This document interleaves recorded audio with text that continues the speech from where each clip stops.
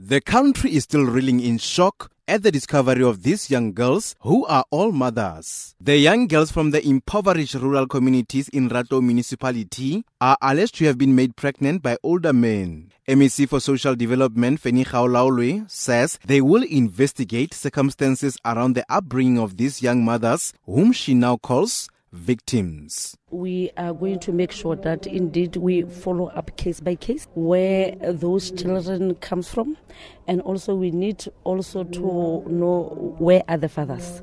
The police are busy right now opening cases.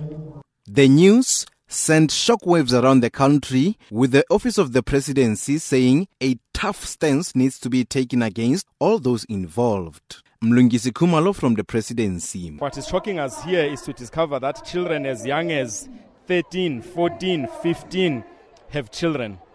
Now, this says to us that people who impregnated these young girls are actually guilty of statutory rape.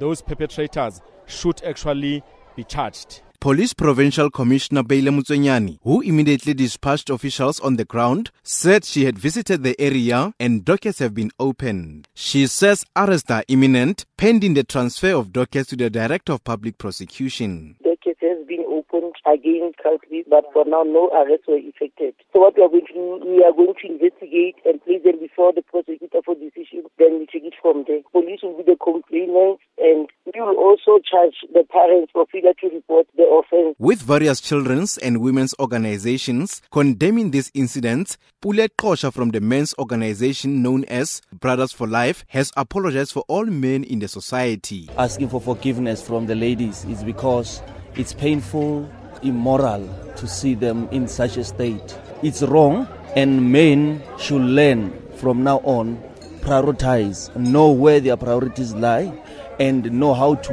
look after young women. Because if you don't protect them, we are also killing the future generations.